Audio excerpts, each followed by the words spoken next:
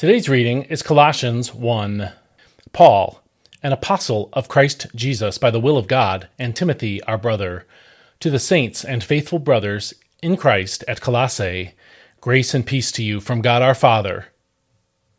We always thank God, the Father of our Lord Jesus Christ, when we pray for you, because we have heard about your faith in Christ Jesus and your love for all the saints, the faith and love proceeding from the hope stored up for you in heaven, of which you have already heard in the word of truth, the gospel that has come to you. All over the world, this gospel is bearing fruit and growing, just as it has been doing among you since the day you heard it and truly understood the grace of God.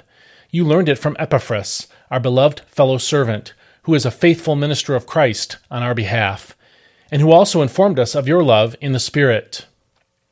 For this reason, since the day we heard about you, we have not stopped praying for you and asking God to fill you with the knowledge of His will in all spiritual wisdom and understanding, so that you may walk in a manner worthy of the Lord and may please Him in every way, bearing fruit in every good work, growing in the knowledge of God, being strengthened with all power according to His glorious might, so that you may have full endurance and patience, and joyfully giving thanks to the Father, who has qualified you to share in the inheritance of the saints in the light.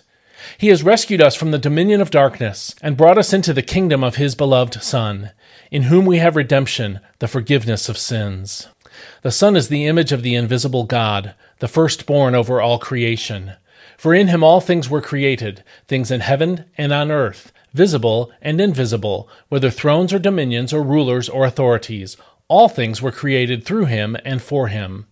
He is before all things, and in Him all things hold together. And He is the head of the body, the church. He is the beginning and firstborn from among the dead, so that in all things He may have preeminence. For God was pleased to have all His fullness dwell in Him, and through Him to reconcile to Himself all things, whether things on earth or things in heaven, by making peace through the blood of His cross. Once you were alienated from God and were hostile in your minds, engaging in evil deeds, but now He has reconciled you by Christ's physical body through death to present you holy, unblemished, and blameless in His presence, if indeed you continue in your faith, established and firm, not moved from the hope of the gospel you heard, which has been proclaimed to every creature under heaven, and of which I, Paul, have become a servant. Now I rejoice in my sufferings for you, and I fill up in my flesh what is lacking in regard to Christ's afflictions for the sake of His body, which is the church. I became its servant by the commission God gave me to fully proclaim to you the word of God, the mystery that was hidden for ages and generations, but is now revealed to His saints. To them God has chosen to make known among the Gentiles the glorious riches of this mystery, which is Christ in you, the hope of glory. We proclaim Him, admonishing and teaching everyone with all wisdom, so that we may present everyone perfect in Christ. To this end I also labor, striving with all His energy, working powerfully within me. This is God's Word.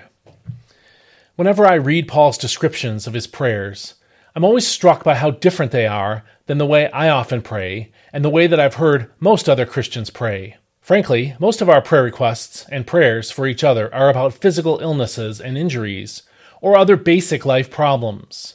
Well, there's nothing wrong at all with praying for those things, and we should pray for them. Think about them in contrast to how Paul prayed for the Colossians here in Colossians 1. First of all, he and his associates have not stopped praying for you, according to verse 9a, which is something that I can't always honestly say. Second, notice what they prayed for.